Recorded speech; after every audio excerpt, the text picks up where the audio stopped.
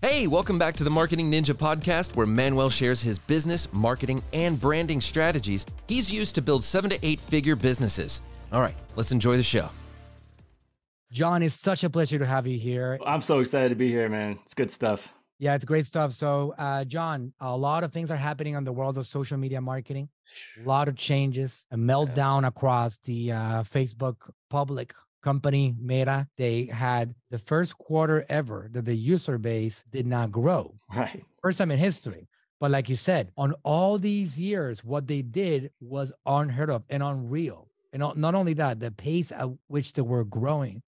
But people don't understand the fact that we have somewhere around 8 billion people in the world. And the internet, by the way, happens to only be accessible to half of those, which is somewhere around 4 billion people. And people on the Facebook family of apps, there's 75% of them, right? So when you think about that, guaranteed across the entire planet of the internet, not just the entire planet of the internet, 3 out of every 4 human beings are using the Facebook family of apps. That is insane. It really is. How do you get to 4 out of 4? You can't get to 4 out of 4. No. You can't do that. No company's going to do that, right? So the fact that they actually have 75% of the entire population on the internet is ridiculous. So to say that the opportunity is gone is also ridiculous, right. Because the opportunity is there, but people like you and I, we get smart about it and we go deeper when things like this are happening because there's less advertising. So the Facebook advertising platform is driven by the cost of it. It's driven by supply and demand. There's less advertisers. The cost is going to go down, right? Because that's just the way it is. That's the way it works with everything in the world, supply and demand. So there is an opportunity right now in the platform. I believe there is a major opportunity on organic content distribution because of this whole short form content, Facebook Reels, Instagram Reels right now. You're able to build great content. I mean, I see your content, John, and is performing really well. You get a lot of engagement on it. So obviously, even you posting that content is getting a lot more attention than your traditional Facebook page post, right? So the opportunity is becoming very obvious. So why don't we go into a few details of what's working on the Facebook family of apps right now, John, that you're seeing from everything that you're part of? I mean, it's the short form video. I mean, video generally. And it's always been a question with Facebook is like, what comes first? Is it that people want this type of content? Or Facebook wants people to want that type of content, right? So they've prioritized video and short form video and reels to the point where it's like 50% of the feed now. But it's not really clear if that's because that's what Facebook wants or that's what users want or a combination of the two. It doesn't really matter for a marketer's point of view. Like we've got to take advantage of that, right? So for the longest time, the vast majority of my posts, my focus is on driving traffic to my website. So a lot of link posts, and I've written another blog post. Let's send you here. And over the years, and it wasn't like a noticeable immediate drop, just slowly dwindled to the point where it's like, I'm not driving the kind of traffic I used to. I'm not getting the same kind of reach and engagement on those posts that I used to. And it's partially a matter of playing the game, which I don't love. Like back in the day, like I don't even remember, it was like way back where like the whole algorithm was like, oh, if you did just text posts, you get the most reach. And then if you did image posts with the little ugly URL below it, you get the most reach and all this stuff. And like I ignored all that stuff, and because I thought we were kind of misguided on what was important in those cases, but eventually it's mattered. But I think this has also resulted in kind of a shift in what's important, right? So this has been the hardest part for me because my website and traffic and building my email list, all those things are so important. Like all my business happens on my website. My question with video has always been, well, that's always like a secondary or tertiary thing. Like if you've got a link or something, people don't often click on a link from a video to go to your website. Like they're consuming all the content that they need right there. Or, even if you kind of get them interested, you don't get a lot of clicks. And so that's always kind of held me back from creating video, in addition to just all the work that goes into it and putting yourself out there and whatnot. But I think it's a matter of understanding. It's like, and I'm seeing it now. It's like, no, like I might not be driving people to my website, but I am everywhere right now. And more than I have been in years on TikTok and Reels and on both Instagram and Facebook. I'm even venturing into YouTube shorts and the LinkedIn I'm doing with the video, and I'm actually repurposing this stuff for my podcast. That's exciting. So you're omnipresent now, huh? You're everywhere. That's the goal, right? So I would say I'm omnipresent. I'm much more so than I have been over the past 5 years. right? And that's so now it's like what I had lost was not just the traffic started dwindling, but people started to think I disappeared, and I was no longer top of mind when it's like, oh, if you have this problem, Facebook ads related.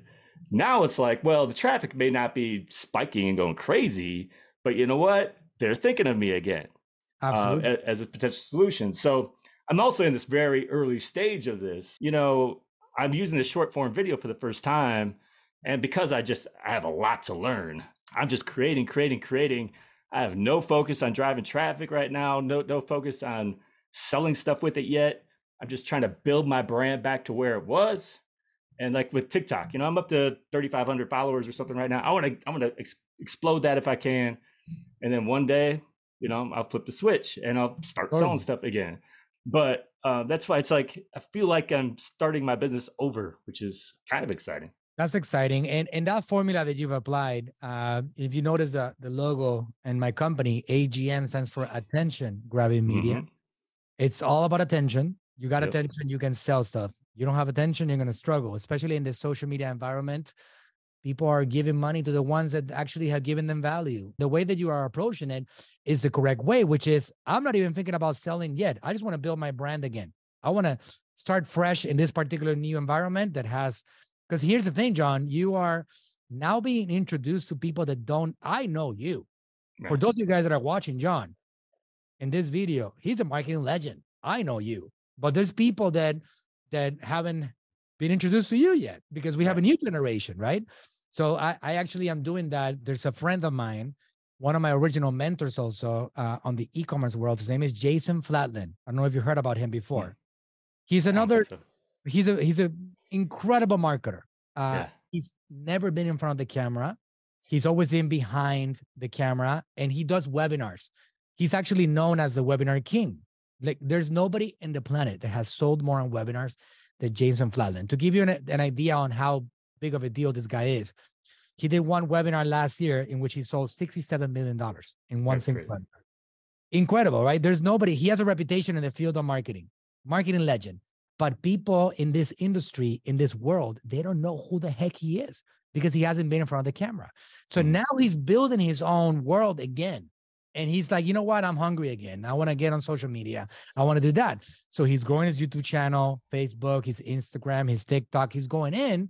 But if he doesn't go down that route, then you are going to slowly but surely disappear because then people like me, John, we die at some point, right? And the ones that remember John Loomer, they just forget about John Loomer, right? Dude, it's absolutely true. And because it was such a gradual thing, it didn't really hit me until really this year where it's like, hell, I'm in trouble, right? What's funny is like, this is kind of a unique problem. It's a unique problem in a way you want to have. It's because of longevity, right? So I created that business, everything exploded, but I have this young family. I don't want to be traveling the world and speaking all over the place at that point. Like, what I want my business to do is help me spend more time with my kids and coach their baseball teams and do all that business. And so basically, once everything exploded and you go through this period of time, it's like, oh, what software should I use? And you're using all this different stuff and trying all these different things. You're like, okay, let's slow down, right? I need to create a system. I need to make this as simple as possible. I want to work less and at least keep making the same amount of money. If I make more, great. And just keep this going as long as I can, right? That also means you're not changing. You're not evolving. And you expect everything else around you to keep going the way it was, right? That the people continue to consume content in the same way that you've always created it. And so it's kind of based on some assumptions that everything will continue to be okay. And honestly, I think starting with COVID forward, that's where it hit me hard. I mean, first of all, just me as an advertiser, I'm not comfortable marketing anyway, a lot of times, like selling my stuff. But once that hit and I started getting emails from people from all around the world, like in their suffering and pain, I was numb, man. I didn't want to create stuff and say, hey, buy this stuff. Like, I know you're suffering. Hey, come buy my thing. So it's really from that point forward that it started to to escalate. But I feel like this is all in good timing in that, yeah, but I just wrapped up my last season coaching baseball, which got more and more intense every year. So I was like, I was a full-time coach, part-time entrepreneur in a lot of ways. So when that came to a close and I kind of took a month off and just caught my breath, I'm like, okay, now I can focus on this stuff. And now I got to figure this out. And now I got to make some changes. So that's where we're at now. That's amazing. John, well, thank you so much for your time. It's been great to have you here on the show. Hey, thanks for listening. If you enjoyed the podcast, go ahead, leave us a review and subscribe to tune in for future episodes. And if you're looking for a team that'll go above and beyond for you and your brand, go to talktoaninja.com today.